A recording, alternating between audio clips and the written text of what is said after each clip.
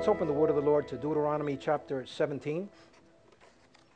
Deuteronomy chapter 17. I'm going to talk to you a couple of minutes about walking in our authority, because we need to walk in our authority, especially thinking the month of March, where traditionally the church around the world celebrates Easter.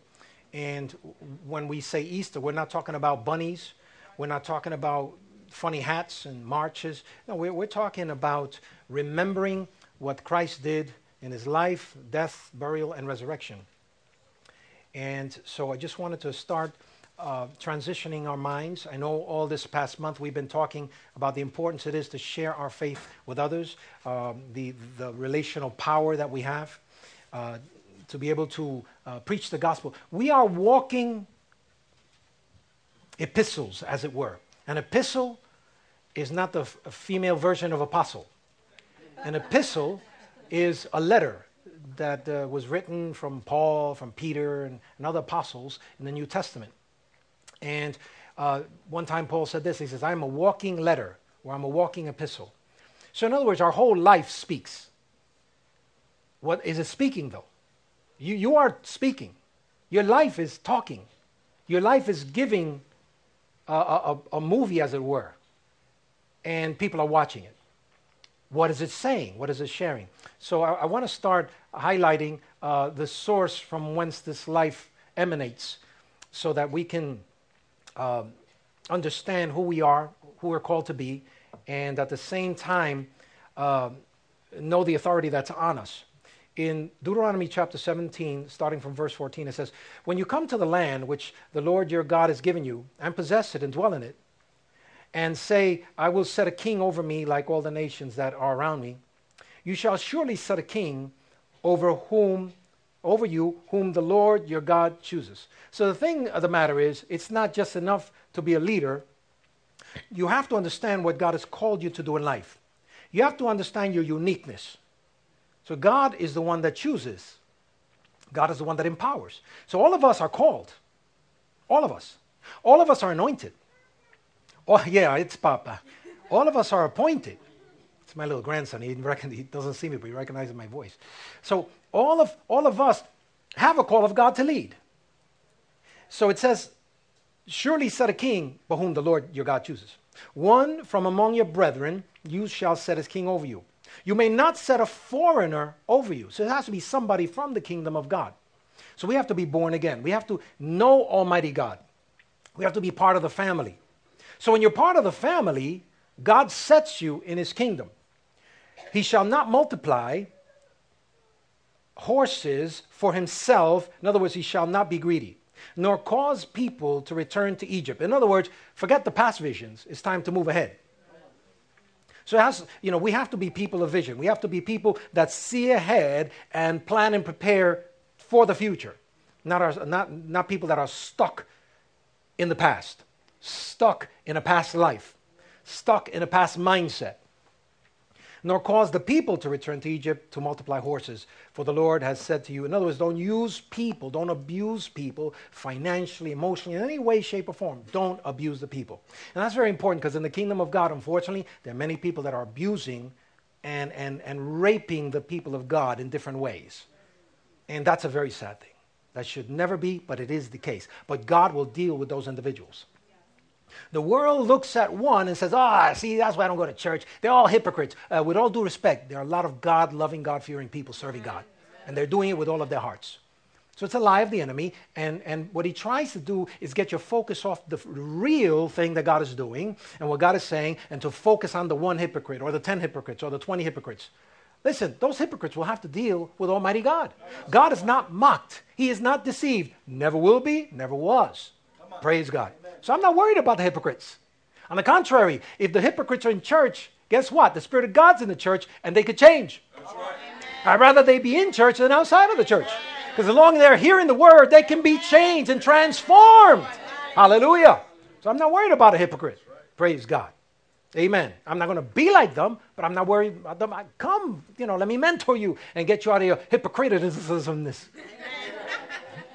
Praise God. All right, so And then it says, neither shall he multiply wives for himself. In other words, one that leads in the kingdom or those that come to the kingdom of God have to be very careful with sexual sin. We can't let ourselves get overtaken by what Hollywood is teaching us. Bottom line is, sometimes my wife and I were watching a movie or something, and then suddenly, boom. I mean, they're talking about the most mundane thing, and suddenly, boom, a woman or a man, badly dressed or not dressed, just suddenly show up. Has nothing to do with the point. They just want to show some flesh, because flesh sells. I got no amen. So people say, Pastor, oh, it's the truth. What do you want me to say? I'm not going to lie. I don't live in a bubble. I'm walking the street. Sometimes a sign passes right by. And it's talking about cigarettes or talking about a car. And what do you see? A scantily clad woman. What does a scantily clad woman have to do with a car? A car just takes you from point A to point B. Because sex sells in our generation. And they know that. And they know it affects the flesh of especially men. So we as men, as we're leading our families, as we're leading in our communities, we have to know and understand this and reject it. Because it's an ever close enemy to us. For one moment of pleasure could give you a lifetime of pain. I'm not getting any amens today. I should have taken this preaching to the church in Florida somewhere. They might have said amen a little more. Well, you know what it is? You guys don't have the struggles. You already arrived. You float on a cloud. See, I'm still stuck to the ground, so I still have to deal with these issues. Well, the Bible says we cannot get caught up with these things, lest our heart is turned away. For shall he greatly multiply, nor shall he greatly multiply silver and gold for himself. In other words, God is not saying that he doesn't want us to prosper. What he is saying is he doesn't want that thing to control us. The spirit of mammon is a very bad, horrible ruler. When you allow the love of money or resource to overtake you, you lost it. You are lost. That thing will consume you, and you will kill anybody to get it. You'll destroy anybody to get it. You won't care about what other people suffer in terms of you and your ascension. But those that go up quick, come down quick. You've seen all the Madoffs come down, and there are a lot more on the way. And guess what? It's not only in the world, but in the church too. In the coming days, we're going to see more and more men and women exposed who have allowed this thing to grab their heart. And the judgment of God will begin with the church first. So he's cleansing his church right now. So there's pressure of the Holy Ghost that's coming to bear upon us in the coming days. So we could live righteously and bring glory to God and truly be walking epistles that will point to him instead of to us. Hallelujah. Verse 18. So shall it be when he sits on the throne of his kingdom, and he shall write up for himself a copy of the law in the book. In other words, you got to have a Bible with you.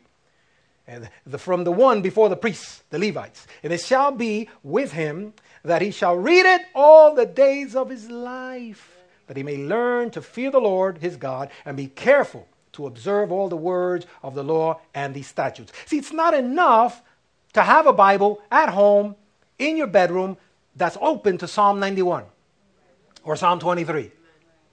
Many families do that. They open up the Bible and they think that just because they have the Bible there and it's open, that alone will protect the house and will ward off all the spirits. No, it's not enough. You got to get what's in the book inside of you. In order to do that, you have to read it, study it, and meditate. And it says every day. Amen. So it says that his heart may not be lifted above his brethren, pride, that he may not turn aside from the commandment to the right hand or to the left, and that he may prolong his days in the kingdom. This stuff will make you grow old. You'll live long and prosperous. That he may prolong his days in the kingdom, and he and his children in the midst of Israel. Praise God. In other words, your children will also be blessed. So let's go a moment to 1 Peter chapter 2. 1 Peter chapter 2. We're going to read a couple of verses. Verse 1 through 3. I'm going to read it from two versions. One is from the Message version, and then from the New Living Translation. So 1 Peter verse 2, 1, 3, it says, clean house. This is just like that. So clean house. Does it say there? Yeah, there it goes. So clean house. I like that. Make a clean sweep of malice and pretense, envy, and hurtful talk. You've had a taste of God. Now, like infants at the breast, drink deep of God's pure kindness. Then you'll grow up mature and whole in God. But you are the ones chosen by God, chosen for a high calling of priestly work, chosen to be a holy people, God's instruments to do his work and speak out for him, to tell others. That's verse 9 and 10. Verse 9 and 10. To tell others of the night and day difference he made for you.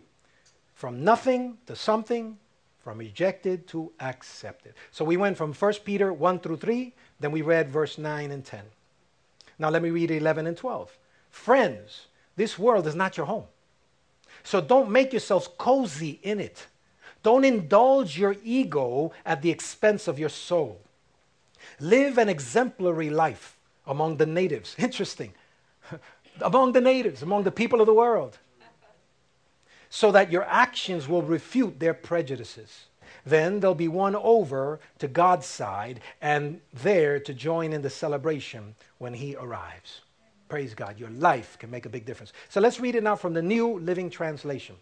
1 Peter chapter 1.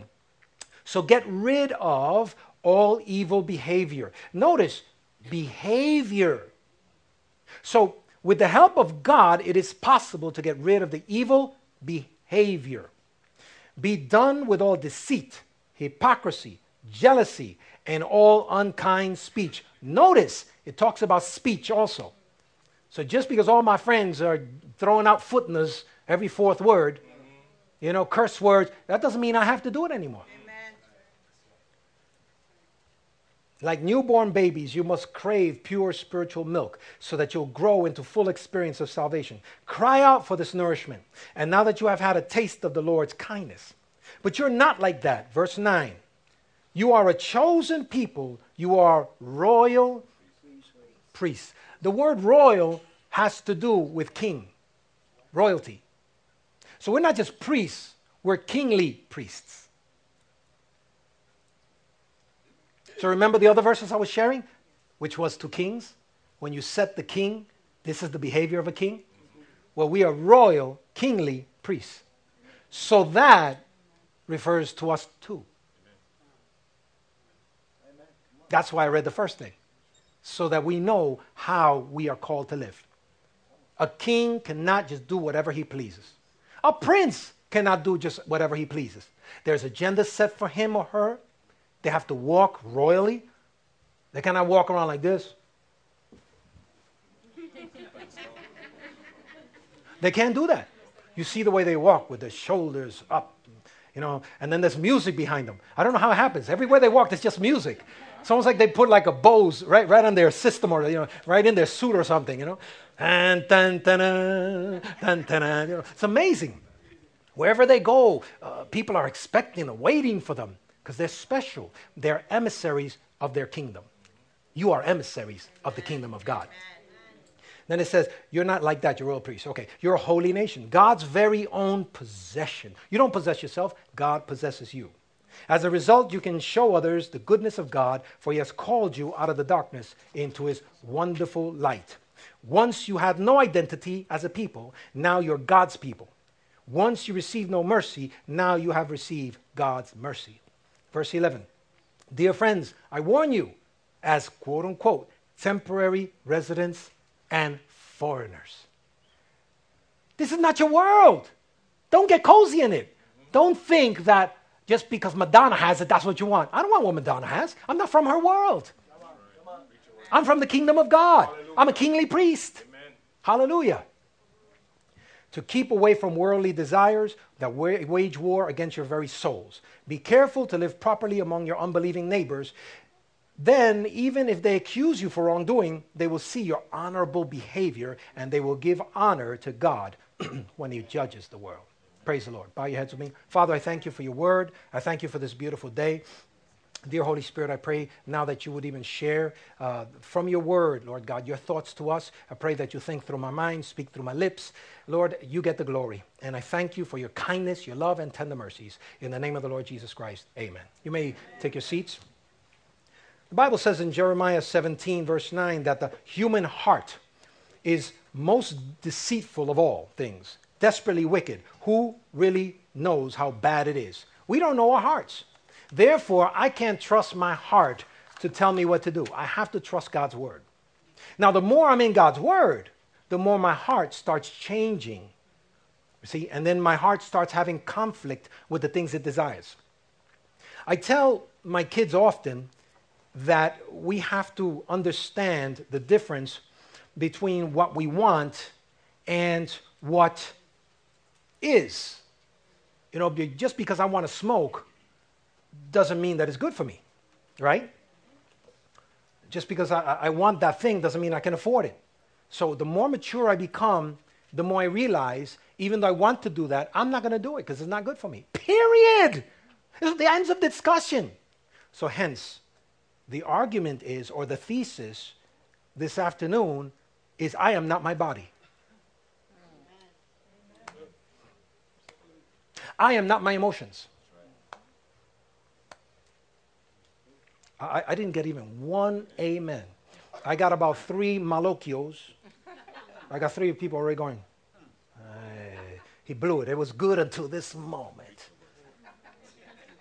No, it's true. Because, see, most Christians don't understand that just because you feel something doesn't mean that that's you. The flesh is connected to this earth realm. It was made from dust. So therefore, it's always going to want things from this world. It's unregenerate. When we're born again, our spirit man is born again. But now we have to begin the process of renewing our minds. In Romans chapter 12, verse 1 and 2, it talks about us renewing our mind. How do you renew the mind? Well, God told Joshua, meditate on my word day and night, and then you will make your way successful. So what happens is, as I get born again, I start seeking God, but at that moment, I don't know much of the word of God. But God says you have to get in my word every day, because in my word are my precepts. And my word and me are one. You can't separate God from his word. And too many Christians don't study his word, don't get into his word, so therefore they become what you call emotional Christians. Today I'm in victory because I'm feeling good. I'm not feeling good today, so God must not be with me. Maybe he don't like me today. Maybe he's upset at me. No, he loves you. You are a child of God. Bless you, sir. He loves you. You know, and with my children, I love them. They do something bad, I'll smack them upside the head and we keep on walking. I still love them. I'm not going to kick them to the curb. No, I love them.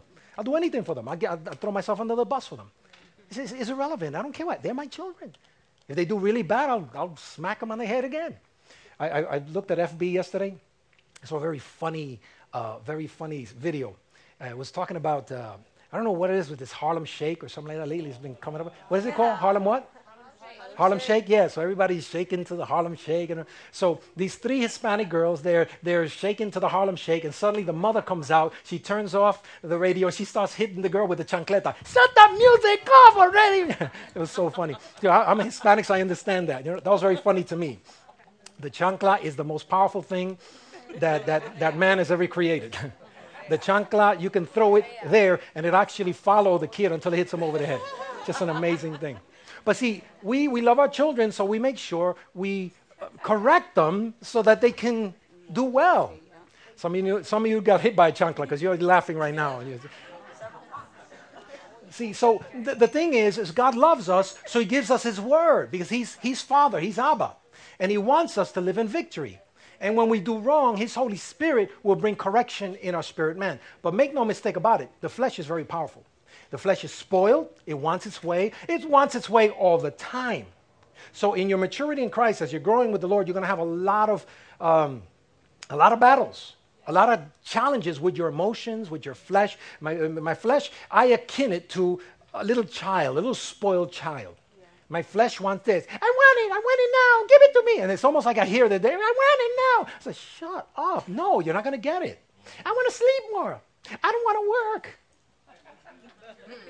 I want to get drunk. I want to have fun.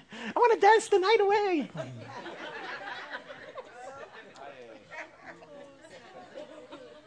Think about it. And you could actually hear it. It's almost like a conversation in your head. But guess what? We all go through the same conversation. And I'm just trying to be very practical here, because I'm a pastor, but I have the same issues. I have the same issues, you know. And for me, as a guy, a beautiful woman will pass by and go, I don't But immediately, the conflict. The man wants to keep on looking at the gal. You see, Pastor, hey, I'm going to be real with you. I'm sorry. But you know what I do? Since my spirit is trained, no, it's not your business. You got your wife. Been married 38 years. And anytime I get something, since my spirit is trained, your flesh, you're not going to have your way. Because one moment of pleasure could destroy my family. Could destroy my... Now, would the flesh want it? Absolutely. Absolutely. There's a part of me that would say, and people, I'm just being real with you. I'm being real with you. Tiger Woods, man, he's got it made. That man's got it made. Tiger Woods made. Excuse me. Have you seen the news lately? This man fell hard. I am sure that he has suffered stuff you and I will never know because of moments of pleasure, just giving into this flesh. Hence, we have to learn that just because this flesh wants it, don't mean it's good for you. See? So God is saying to my kingly priests, there's several things I want you to start considering because I want to strengthen you to be a good witness. First and foremost, I've called you. So say to your neighbor, he's called you. You're anointed and appointed. There are people you're called to reach. You're a living epistle. People are watching you. And they're not watching you because they want you to fail. They actually want you to succeed. Because if they can actually see somebody really living this, they'll say, my God, it's true. That gives them hope. You and I give them hope. Amen. Now, we all know that none of us are perfect. So we'll fall, we'll get back up. We'll fall, get back. So with me, sometimes it's just, I don't know, Minister Mickey. The older you get, does it seem like you lose patience with people, or is it just me? It's us. Yeah? It's us. Sometimes, you deal with people, and you tell them once, twice, 3 times. I manage a property, I manage people, and sometimes... So sometimes I just want, instead of explaining it again for the umpteenth time, I just want to call them a choice name and send them to a choice place. Did I say enough? Is that all right? But then I remember, because my spirit man is trained in the Word, and every day I rehearse my relationship with God. How? By worshiping Him. Either I take a walk and I pray and I remember and I thank God. Each and every day I thank God. I said, God, I thank you for tender mercies. Thank you for your tender mercies which are brand new every single morning. Thank you for goodness and mercy which follow me every day of my life. Thank you that you're with me. Thank you that your presence is with me. Thank you for divine health and healing, my God. And then I pray for you guys. I pray for my family. I pray for Israel. I pray for the Middle East. I pray for our economic situation. I ask God to give me wisdom to help me. Because right now, we're living at a teeter-tottering moment. You know what teeter-tottering is, right? What's the name of that? Seesaw. We can go up or down at any given time. Because the nations are manipulating currency and they're manipulating politics. And we're the ones that are going to suffer.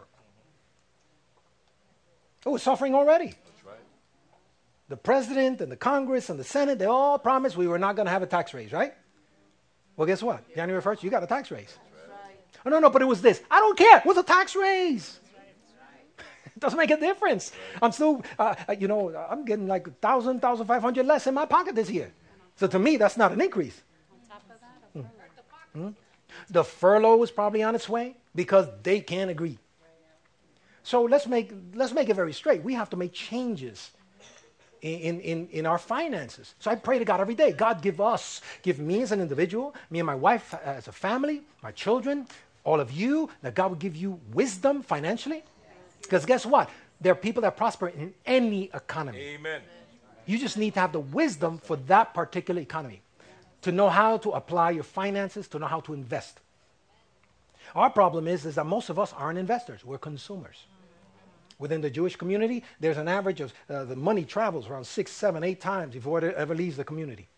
They barter, they work together. They know how to prosper in any economy. The Indian nation also does that. I have several Indian friends, very rich businessmen. They know how to make money. We criticize them, man. Let me tell you, there's no criticizing them. They are very savvy financially. The Asian family, they're coming in here, they're studying hard, and they're getting the better jobs. And meanwhile, we're walking around. How's everything?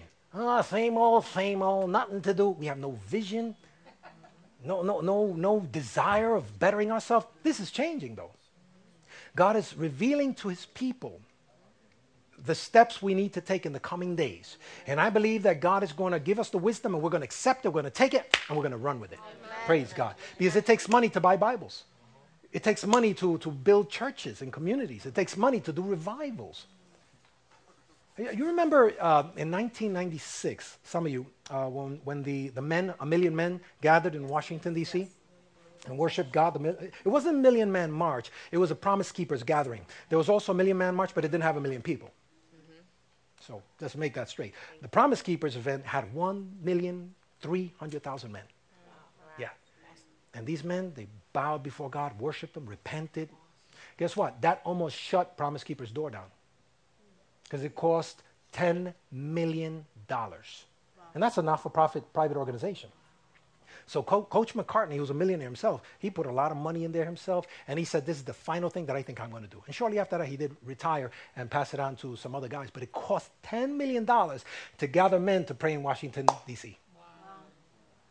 $10 million. But shortly after that prayer and after that repentance, God started exposing some politicians. Some of them had to retire. Some of them had to leave office. God started exposing some pastors. You see, God exposes when we repent. And so we can clean house, like the Bible says, and live righteous for him. Praise God. So the first thing you need to understand is that you're called by God. And your testimony is vital in the coming days. And God trusts you to give you his best message. God trusts you. Say to your neighbor, God trusts you. The second thing, he says, he must not make the people return to Egypt. In other words, we're people of vision. God gives us his vision. What do you see for the future? A lot of people don't see anything. They see nothing good. Well, you know, you've got to shift from that to now seeing what God sees. You read the back of the book? We win. Amen. This is not, the last battle of this place, everybody dies. No, we win at the end. This is a war that's already won. Jesus Christ already won the battle. Hallelujah. So the second thing, we need to embrace his vision in this day. You need to start getting excited for what God is doing. Actually, if you see what God is doing, you will get excited. Amen. I'm excited because I believe that God has given us now the entrance of our best days. Our best days are yet ahead. I declare that for myself. I declare that for my family. I declare that for Calvary Christian Fellowship. Our best days are ahead. Say to your neighbor, your best days are ahead. Glory to God. As we embrace Almighty God, as we pray, as we seek him, praise God. I believe that anointing is going to flow through you, and people are going to start getting saved, healed, delivered, set free. America needs a revival, and the revival it begins in you. Amen. Hallelujah. The fourth thing is he says, don't take many wives. In other words, this integrity thing. We have to be men and women of integrity. I appreciate what a gentleman by the name of Steve Morrell said as we discussed this. He said, leaders must not use positions to pad pockets, to seduce women. It sounds like a no-brainer, but sadly, many leaders seem to have no brain. So thank you, Mr. Steve Morrell, for that point. So several things we need to do. Number one, we need to guard our heart. The Bible says the issues of life comes from the heart. So we need to guard our heart. You are not your flesh. So you need to make that distinction. When you start hearing the voices of your flesh, because there are many voices in the world, you need to learn how to discern it and shut it down right away. Things are not going well. Where's this thought coming from? Every thought, I believe it was Dr. Bernard that said this, he said, every thought has an agenda. So when I hear a thought, I need to understand what's its agenda. So when you think this afternoon, when something comes to your thought, try to identify where the agenda is coming from. Is it coming from pride? Is it coming from ego? Is it coming from offense? Is it coming from the Spirit of God? Is it coming from the devil? We need to learn how to carefully discern the agenda of each thought. If it's not going to bring me closer to God, if it's not bringing me toward the vision that God has given me, I'm not going to entertain it. Period. That's it. End of discussion. It's that simple and it's that quick. Praise God. What happens is many of us don't understand the different voices that we hear. So we just let the voices roll and we just flow with them automatically. Don't do that anymore. Part of your victory is learning how to discern. And guess what? When people come to you with ideas, that's their agenda. Sometimes people will come to you and it's not God's agenda. So you also need to learn how to discern the things that your friends will say, co-workers, Hollywood, whatever it may be. Every idea has an agenda. Glory to God.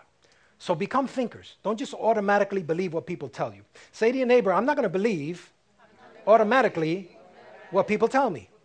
I'm going to discern whether it's a godly agenda or it's another agenda. Amen. Praise God. Remember when God finds Adam and Adam tells him, I hid from you. I was afraid. Remember that? What did God respond? He says, who told you this? Where did you get this agenda from? This was not in you. It came from somewhere else. And sometimes you'll say something, you don't realize that was somebody else's agenda. Sometimes you'll be angry at somebody, meanwhile that person never did anything to you. But your friend told you something about that person, and now you received that agenda, and you received the spirit, the pain, the offense, and now you're angry at that person. You don't even know why you're angry. That person never did anything to you. That's right. Thank you, Lord. Joshua, meditate on my agenda. Because God's word is his agenda.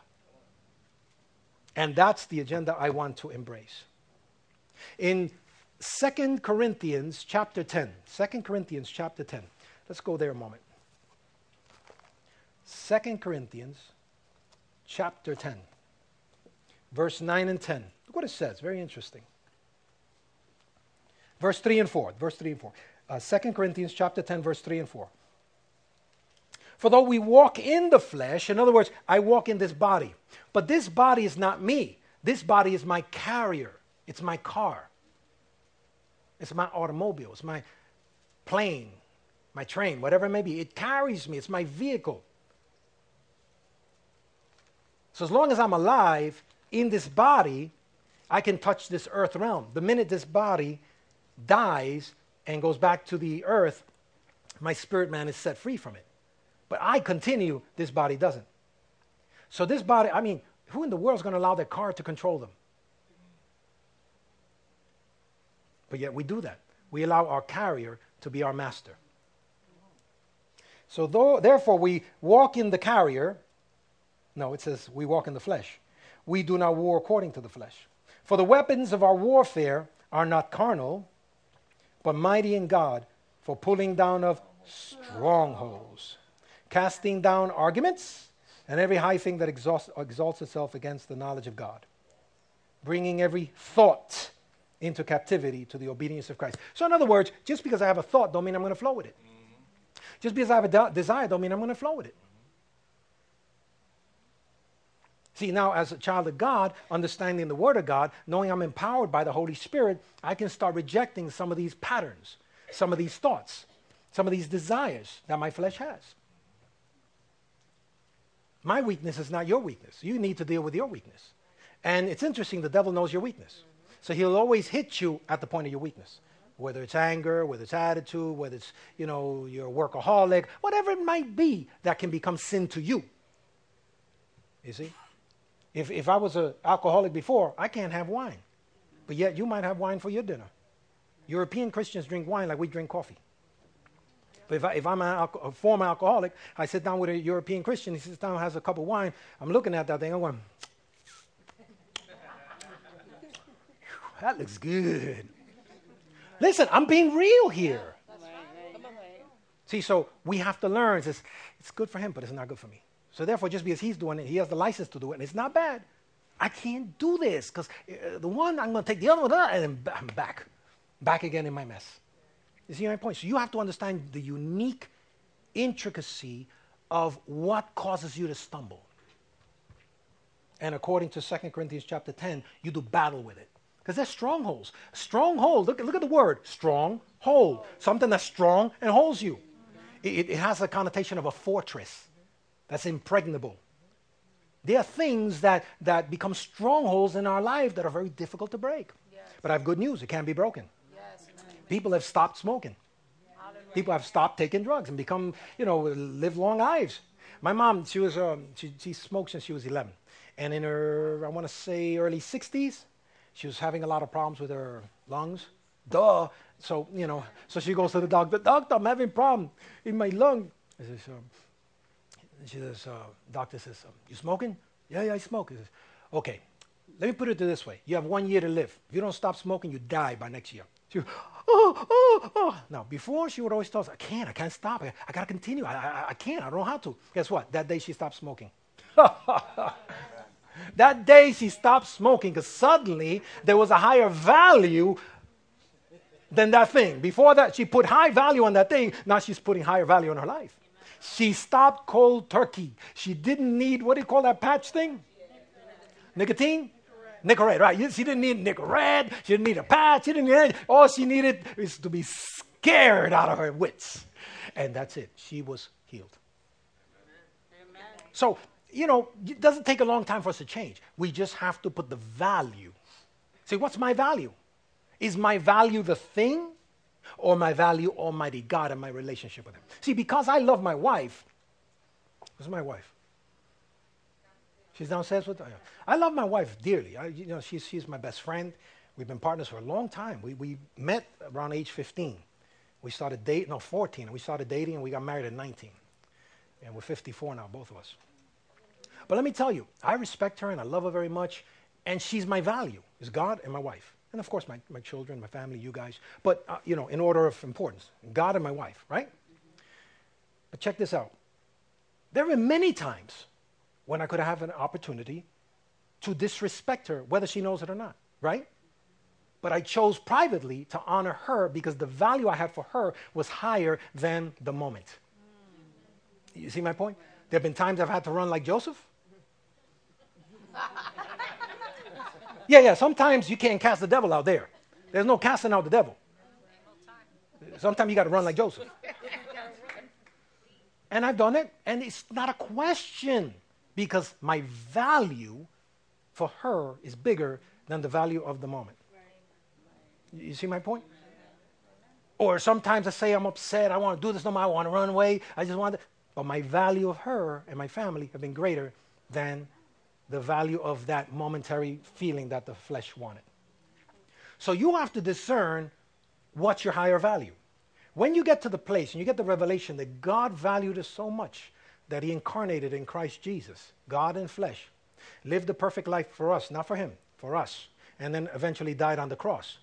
He became the sacrifice for us. So he put us at the highest value. So when Almighty God requests something of us and tells us, my son, my daughter, I want you to live a life that's going to be worthy of my kingdom, then I have to I have to value from day to day how I'm going to live based on, do I want to satisfy my flesh? Do I want to satisfy my ego? Do I want to satisfy my anger? Or do I want to honor him? So it's not a matter of, will it make me feel better? No. Sometimes to honor God, I have to feel bad at the moment. Amen. There are times my flesh is offended by what God wants me to do at the moment. Because I don't want to do that. I want to do this. But God, I don't feel like doing that right now. I want to do this. But because I value him, I would rather say no to this, to that, the other, than to dishonor the Lord that I love so much. That's what you call practical righteousness. There's an aspect of righteousness that God does, which he declares you holy right there when you come to Jesus. He cleanses every sin. That you cannot do. He does. But what we can do, the practical part, is we can walk it out on a daily basis, turning down our flesh, because it can be a master, and make it our servant. Like Paul said, I beat my flesh so that I can honor God. You read it in Romans chapter 7, the challenge he had on a daily basis. But he had a revelation. With his mind, he said, with my mind, I serve God. Yes, with your mind. And your mind is not this. Your mind is this, this. It's the whole person that you are. Because the flesh, he says, the things I know I need to do, I don't want to do. Sometimes I want to do this, I end up doing this. No. So with my mind, I supersede the desires of the flesh. So by revelation based on God's word and your relationship with God and the honor you give God, there are things you'll stop doing. Because you want to practically give God back what he gave to you, which is your absolute best. Hallelujah. And then notice it said, and I'm winding it down, write the scroll and read it every day. We have to become word-based Christians. So say to your neighbor, we need to get away from being emotional Christians and become word-based Christians. Amen. Because that's what's going to honor God. That's what's going to honor God. And lastly, the gentleman Steve Morrell said this. He said, humility. You should not consider yourself better than your brothers. In other words, I'm no better than you. Yeah, but you're a pastor. So it's my responsibility. That's a title. It's a responsibility. It's not that I'm better or you're better. We all have a call. We all have a unique thing to give to the body of Christ. And I believe in the coming days, God's going to be raising up, and he is already. But I'm saying among us, among many communities, in the Bronx and in New York, men and women that are knowledgeable, but in a Daniel kind of way, in a Joseph kind of way, that are able to go into different spheres of business, whether it be educational, whether it be governmental, whether it be Hollywood, whether it be the news, journalism. God is raising some of you to be a Joseph in that camp, to be a Daniel in that camp. Help people, therapy, whatever it may be. Some people, God calls them just to be fundraisers. Yeah, I know a guy, he loves God. Filled with the Holy Ghost, just loves God. Humble man. If you slap him, he'll go, and he's just so humble. Yeah, he's just such a, like we go in Spanish, una leche. He's a sweet man. But yet that man raises millions of dollars. He loves raising money. He'll sit down with different business people. He loves to write proposals, and the man helps a lot of ministries. That's his call, and he's good at it. So now I'm going to try to make him do what I do? No. He'll go over there and put you to sleep. Don't get me wrong, I put you to sleep sometimes too myself, but he'll do a better job at it. That's not his call. So don't ever think that your call is not as good as that call, is not as good as that call. No. Each and every one of you are vital. What type of value do you put on Billy Graham's mother? No, you don't. But guess who knows her? God. What type of honor would you give a person like T.D. Jakes' mother or father? Who's the one that mentored him? Why doesn't nobody know him or her? Doesn't make a difference. That person did their job well. So if you're called to mentor 2 children, do a good job, because then they can touch the world. You understand my point? Then whoever T.D. Jakes reaches, whoever Billy Graham reaches, because he's still alive, right? It goes to her or his account. So when you stand before God, he'll say, good and faithful servant. So don't ever minimize who you're called to be. It's not about how many people you preach to. I preached to 2 million people. Well, I preached to 10 and they all got saved. Amen. And I did my job well. Hallelujah. Praise God. What's your job? What are you called to do? Do it well. Do it to the best. And God will receive glory because of it. Hallelujah. Hallelujah. Amen. We need to stop. I'm not better than you. You're not better. We need to stop that. We need to honor each other. And in church, many times we worship the preachers. Yeah. We worship the ministers. I got the best church because the pastor is so-and-so. So what? What about beautiful pastors that pastor 30 people, 100 people, 200 people that nobody knows. They're not on TV. They're great men and women of God too. Are they known by God? That's the most important thing. Are they doing the will of God? You'd be surprised. Some of these people with these mega ministries, I don't know. Not going to judge, not going to say names. By the fruit you shall know them. You check out the fruits. Some of them don't have good fruit. Praise God. But starting off this march, I want you to shift your thinking. You are a royal priest. The Bible says kingly priest in the King James. Kingly priest. So as you walk, just see yourself as representing the kingdom of God. See yourself as an emissary of the kingdom of God. See yourself as God being pleased with you and sending you out to the place where you're at. Where do you work? Well, God sent you there. I want you to see your job as part of your missions where God sends you. I want you to see yourself as the minister that God has sent to your family. Amen. I say that because even myself, when I came to the Lord at age 15, guess what? None of our family were saved. We had a lot of non-practicing Catholics. But I came to church. I went to my wife's house. We were friends. And her mother preached the gospel to me. So I went to church with her and her sisters. And I remember it was a revival that day. One of these fiery preachers from Puerto Rico came in. And he preached, and he talked about hell, he talked about, all the stuff. And when he said, anybody want to come to Jesus, I ran to the altar. I got saved. And since it was a 3-day revival, we came back the next day. And he preached even harder the next day. So I ran again, I got saved again. So Sunday came, and he preached even harder than that, so I ran again. And then the pastor said, no, you're already saved. You don't have to keep on coming up. I said, okay, I just want to make sure. If I have to come 10 times, I just want to get this thing right. Praise God. But it was her mother, so her mother gets the credit. Her mother and the pastor of that church. And of course her, because she sort of like connected me. She was the connector. She was the Barnabas. But her mother got the best deal out of it because she didn't know that she was preaching to her future son-in-law. Isn't that cool? You don't know who you're preaching to. You might preach to somebody that later on you realize they're very financially wealthy and they'll help you, pay your debt or something like that. You don't know what is going to happen. Or they might become the next Billy Graham or something like that, or the next T.D. Jakes or the next Gigi Avila. And all that will go to your account. So people, don't ever belittle who you are, who God called you to be. You are special. Say to your neighbor, you're special, you're unique, you're called of God, and your ministry is important and needed now. See, you weren't born by mistake. You're not an afterthought. You are created by Almighty God. And you're alive today on purpose because God put you here because you're fit here. If you would have been born in the 1800s, you would have been out of place. Amen.